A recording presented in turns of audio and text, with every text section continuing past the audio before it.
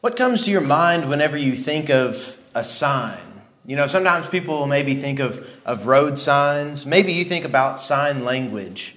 Maybe if you like to text on your cell phone, maybe you think about those little symbols, the emojis and different things like that. If you don't know what emoji is, that's fine. Most of them don't make sense to me anyways.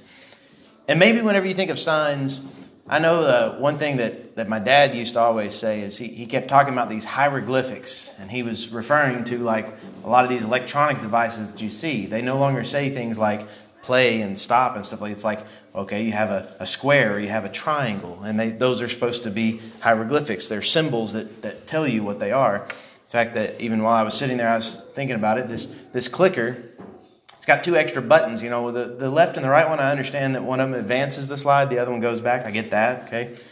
But then it's got two buttons, and I can't always keep it straight which is which. One of them has a circle, and that's supposed to be for the little PowerPoint, the little dot thing. Not PowerPoint, the little dot thing, the laser. And then the other one, it's a square, and that's supposed to be whenever you blink the screen or whenever you press it again, it unblinks it. So it's just kind of, you know, we live in a world in which it's got like these signs, these symbols that appear everywhere. Well, we've been looking at John's gospel, and John recorded some signs that Jesus did. But I want you to think about their purpose, and I want us to look at their purpose. The big thing that the signs that John wrote about was that God is in your midst. In fact, really, that's kind of what miracles were all about, and what signs in the Bible were all about is God's doing something. He is in your midst. The signs themselves, they're not really supposed to be the focus. They point towards something else. Just like a stop sign, okay, the sign itself is not really the focus. What the focus is, you need to stop because there's danger ahead, or you need to, make sure that there isn't danger ahead, or something like that. These signs that we have, they draw your attention to something else that typically is almost always more important. And in the case of the signs like the miracles, it's God. God is the one that He is our focus. But these signs, they point toward Him. Well, in John chapter 20, toward the end, John tells us why he recorded the signs. He gives us this. He says in verses 30 and 31, Jesus performed many other signs in the presence of His disciples, which are not recorded in this book. But these are written that you may believe that Jesus is the Messiah, the Son of God, and by believing you may have life in His name. So, we see even from here toward the very end of John, he tells us why he did record the miracles he recorded, or why he recorded the signs. That's the language that John liked to say. He called them signs. We typically refer to them as miracles, but John liked to use a different word. He used signs. And he said there's a lot more that Jesus did, a lot of other signs that Jesus did. But John only records just kind of a select few for us. And for the next few weeks, we're going to take a look at some of those signs that John talks about. This morning, we're going to look at the first sign that John records for us and what that tells us about Jesus. But I do want you to realize this passage right here, these couple of verses, which you'll see this repeatedly probably throughout the next few weeks, and you might even be able to memorize this and remember this, because this is so important to John's gospel. It is, yes, Jesus did other signs. And the ones that were written down, the ones that were recorded, they are so that we can believe that Jesus is the Messiah, so that we can believe that He's the Son of God, and so that we can have life in His name. Those are kind of the main focus of all these things. So this morning, as we look at this sign, keep in mind, it's to point us toward Jesus is the Messiah. He's the Son of God, and in Him we can have life. So if you keep that in mind for the next few weeks as we look at these signs, I think you'll be on a pretty good track to see what John is getting at and what he's talking about. So let's take a look at this first sign. I'll give this to you. It's kind of an unusual sign. John's the only one that really even talks about this at all. But he makes a big deal in saying, this is the first sign that Jesus did. So let's take a look at it together. It's found in John chapter 2, beginning in verse 1. On the third day, a wedding took place in Cana in Galilee. Jesus' mother was there, and Jesus and His disciples had also been invited to the wedding. When the wine was gone, Jesus' mother said to Him, "They have no more wine." "Woman, why do you involve me?" Jesus replied. "My hour has not yet come." His mother said to His servants, "Do whatever He tells you." Nearby stood 6 stone water jars, the kind used by Jews for ceremonial washing, each holding from 20 to 30 gallons. Jesus said to the servants, "Fill the water jars with water." So they filled them to the brim. Then he told them, "Now draw some out and take it to the master of the banquet." They did so, and the master of the banquet tasted the water that had been turned into wine. He did not realize where it had come from, though the servants who had drawn the water knew. Then he called the bridegroom aside and said, "Everyone brings out the choice wine first, and then the cheaper wine after the guests have had too much to drink. But you have saved the best till now." What Jesus did here in Cana of Galilee was the first of the signs through which he revealed his glory, and his disciples believed in him. Okay, so we're going to take a look at this miracle, this sign that points toward Jesus, that will show us that he is the Messiah, he is the Son of God, and in him we do have life.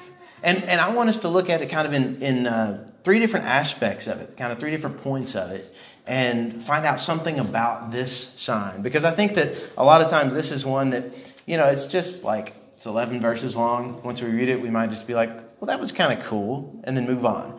I want us to focus a little bit more time than just that on this. And I want us to see, what is Jesus really doing right here? And what's the significance of it? What's the importance of it?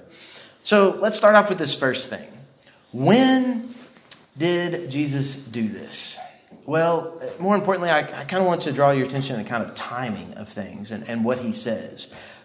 Particularly a phrase that he points out here in verse 4. Whenever he responds, his mother says, okay, look, they've run out of wine. We need to do something about it. It's kind of like what she's getting at here. But he just simply responds, "My hour has not yet come." And when you look at that, it's a little confusing. And you might be thinking, okay, so why did he say that? And I've heard a few different responses and everything. Obviously, he's got some connection with his mother has some connection with the people who are kind of preparing everything, getting everything right and everything. But, he still responds with this statement, "Look, my hour has not yet come." He's just kind of saying that his time hadn't come. But yet, I do want you to understand something about this phrase that John continues to use, about this hour. Because that phrase about this hour is used several times in John's gospel. And it's connected with his glory. But you might be thinking, okay, so his glory is connected with hour. That's a weird connection. We're going to look at this in just a little bit. I'll show you some different passages in John that show that. But really, his glory in this hour, it's connected to Jesus' death, his burial, and his resurrection. So already in chapter 2, we're getting these hints that Jesus, something is going to happen. Okay, his hour has not yet come. But eventually in John's gospel, Jesus is going to recognize, my hour has come. And we're going to see a change in all of that. But it is pointing toward his death, his burial, and most importantly, his resurrection. And another kind of subtle hint. Did you notice at the beginning of this passage, it says on the third day. So when you hear something happening on the third day, can you think of any other event, maybe a big event in the Gospels that happened on the third day? By the way, it's when Jesus raised up from the dead. He died, and then on the third day, he raised up from the dead. I think John does this in so many different ways. He's pointing toward what is going to come. And here in this case, he uses this phrase, this language, "My hour has not yet come." So let's take a look at this phrase, hour, and let's see other times it shows up. This time in chapter 2, he says, "My hour has not yet come." Well, we see it again in John 7, verse 30. And in this time, what we read is this. At this, they tried to seize him, that is Jesus, but no one laid a hand on him because his hour had not yet come. So this verse, it connects them seizing him with his hour. Okay, so we see that connection. There's another time. In John 8, we read this. Once again, they're trying to seize Jesus here. 8, verse 20. "He spoke these words while teaching in the temple courts near the place where the offerings were put. Yet no one seized him because his hour had not yet come." So once again, it's connected with seizing him, and then his hour hadn't come. Okay, but then we get into this one passage that really sort of connects all these dots together and definitely points it out. In John chapter 12, we read this, and Jesus is very plain in what's going on here with his hour. In John 12, beginning of verse 23, and Jesus replied, "The hour has come for the Son of Man to be glorified. Very truly, I tell you, unless a kernel of wheat falls to the ground and dies, it remains only a single seed. But if it dies, it produces many seeds. Anyone who loves their life will lose it, while anyone who hates their life in this world will keep it for eternal life. Whoever serves me must follow me, and where I am, my servant also will be. My Father will honor the one who serves me. Now my soul is troubled. And what shall I say? Father, save me from this hour. No, it was for this very reason I came to this hour. Father, glorify your name. Then a voice came from heaven. I have glorified it and will glorify it again. So here in this passage, I mean, if you didn't catch on to hour by this point when you're reading John, Jesus just lays it out. And he says, look, this hour, it is connected when the Son of Man is going to be glorified, whenever the Son of Man is going to die. He's talking about his own death here. And he's talking about, he has hints of what he's going to have in the garden. You remember in the garden whenever Jesus prayed, he was about to be arrested, but he prayed, Father, if it's possible, let this cup pass from me. Not my will, but your will be done. And he submits to the Father's will. But he's still praying, let this cup pass from me. Well, here in this case, he's talking about, in verse 27, Father, save me from this hour. But then he also says, no, it's for this reason that I came. This is so important. This hour, this death, this burial, this resurrection. We see, this is the last time we're going to look at the word hour in John right here. John chapter 13, verse 1, we read this language. It was just before the Passover festival. Jesus knew that the hour had come for him to leave this world and go to the Father. Having loved his own who were in the world, he loved them to the end. And then shortly after this, even though really John 13, you're kind of a little bit past in the middle of the book, you're really at the end of what Jesus is going to endure.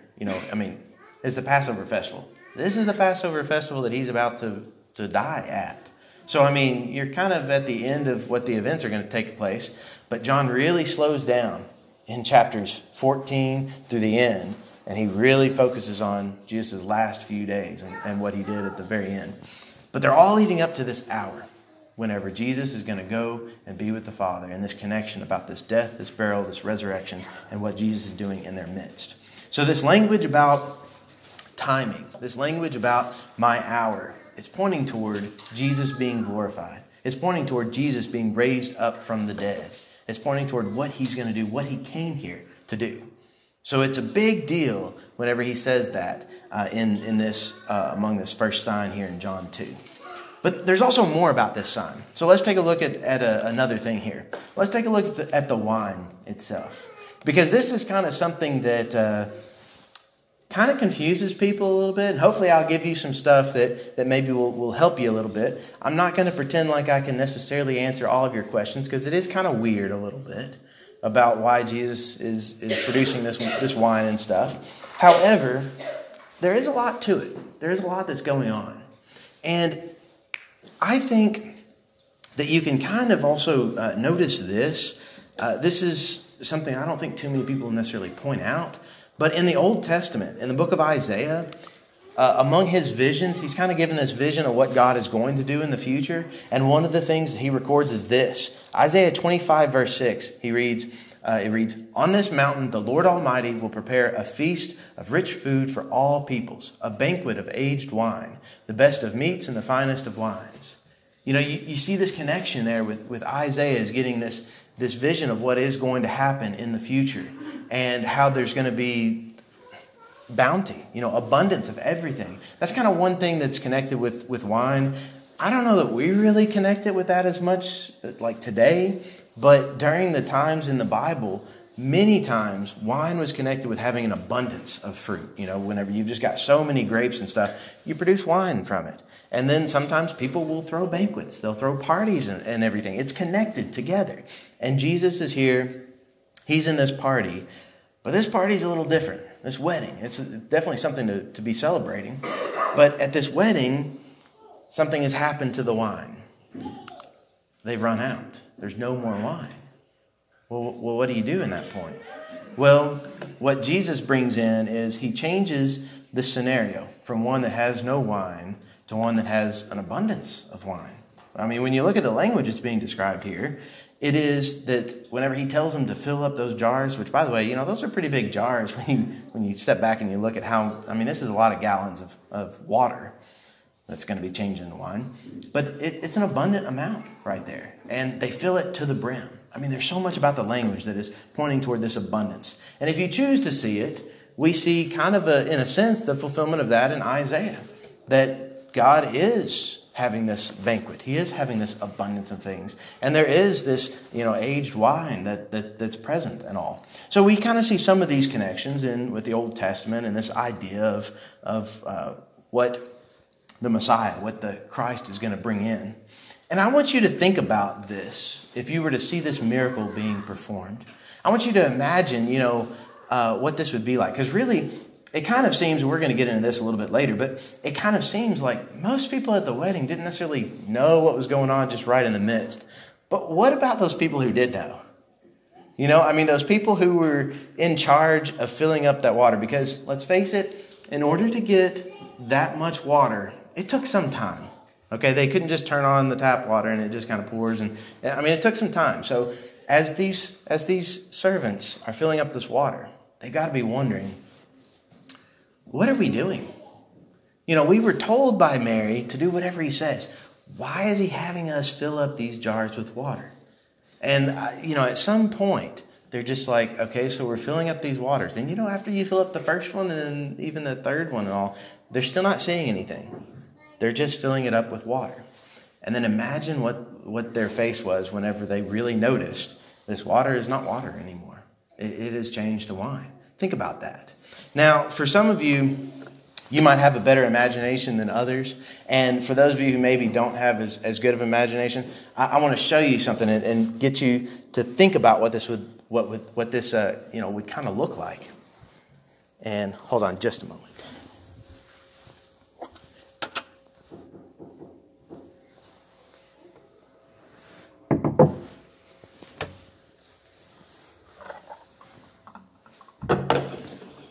Obviously, these containers are a lot smaller, and they're not made out of stone. If they were made out of stone, you wouldn't be able to see them anyways.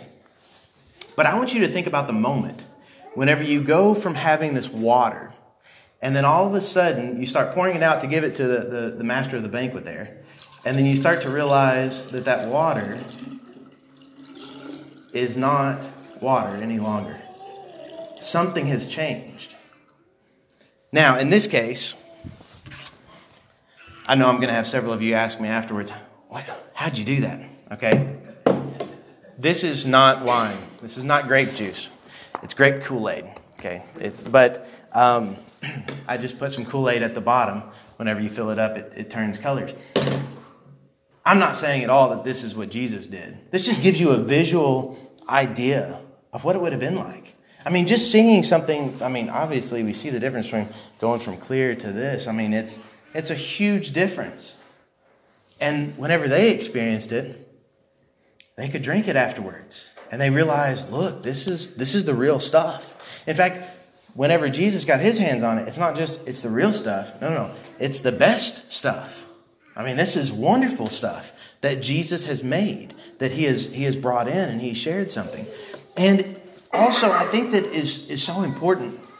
Did you ever notice that they point out about those jars? And they say, well, these jars were used for these ceremonial cleansing.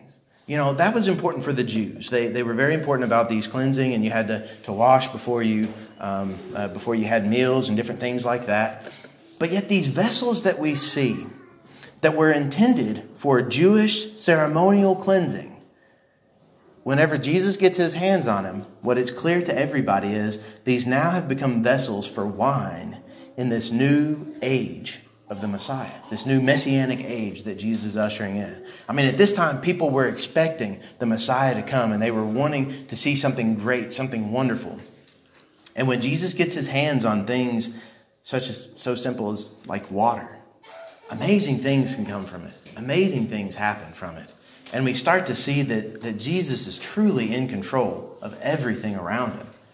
Yeah, this sign points toward Jesus has this power, and he's willing to show it. And he's willing to share these things and share this life that he has. I somewhat got ahead of myself just a little bit there, because the next thing and the final thing I want us to look at is why. Maybe you've thought this before. Maybe you've read this and you've just wondered, why are we reading this? Why are we seeing this? You might be wondering, why are you preaching a sermon about this? You know, this is kind of one of those passages that we just, it's in the Bible, we read over it, but I mean, should we really take the time to look at it? I think there's a lot, even from this story, that we can learn, and a lot of importance to it. For instance, I want you to think about this. Who was this sign for? You know, it's not for the master of the banquet. Because when you find out here in verse 9, the master of the banquet, he didn't even know where the wine came from. You know what I mean? He just tasted it and he's like, oh, well, this is great. He didn't know where it came from. Is it only for the servants, though? Is this sign only for the servants? The servants knew. They understood because they're the ones that had to draw that water from somewhere. They had to get it there. They understood that this wine was not by their doing, and it wasn't that somebody brought wine. No. Jesus just made this. It's right back there in these jars that we've got. But is that really the only purpose? Is that the only people that this sign was supposed to be for? Well, if you skip on down just a couple more verses to verse 11, you find out that the disciples believed. So now we start to see, okay, so this sign, it's more than just for, one person. It's not just for this master of the banquet. It's not just for those servants who went through it and experienced it like that. And it's not even just for those disciples who believed, although that's part of it, and that gives us a good hint with the purpose of it. But it's also for us. You realize John wrote it down for a reason. I mean, he saw fit that it was so important that he's like, I've got to record this because future Christians have got to realize this is the first sign that Jesus did. This is important, what he did. And by this, we see that the disciples are said to believe in him. We also see another thing about this purpose in verse 11. It says, the second to last phrase right here, that he revealed his glory through this sign. This is the first sign that he revealed his glory through. So the purpose of this sign, it was that he revealed his glory. He revealed who he is and what he's doing in the world. And he's doing things that's different, things that they hadn't seen before. He's showing that he has power. He's showing that things are changing. We also see this, that it specifically says that this was the first of the signs through which he revealed his glory. It's the first one of them. And because you read that it's the first sign, I think at this point, if you're reading through John, you should start to realize, okay, if that's the first sign, what's the next one? And you should realize there is going to be another one. If you have a first one, you're going to have more. And here with this first sign, there are many more that are going to follow. And in the next few weeks, we're going to take a look at some of those signs. And we're going to see how they point toward the power and the might that Jesus had and that he still has. See, all of these signs that we read about in John's gospel and the rest of the gospels too, let's go ahead and throw them all together. All the signs that we read about, they all point toward who Jesus Christ was. They also point toward who Jesus Christ still is, and they point toward who Jesus Christ will always be. Jesus doesn't change, but these signs, they help point toward him and show us who he is, how powerful he is, and what he's doing in the world. Jesus is most certainly the Messiah. He's the Christ. He's the Son of God. And we can have life by believing in him. That's the whole purpose of these signs, so that we can experience those things, so that we can believe those things, so that we can know those things. Do you believe those things? And more importantly than just if you believe them, are you willing to do something about that belief? Are you willing to step out and walk behind Jesus Christ and allow him to lead you? Because that's what we as Christians are called to do.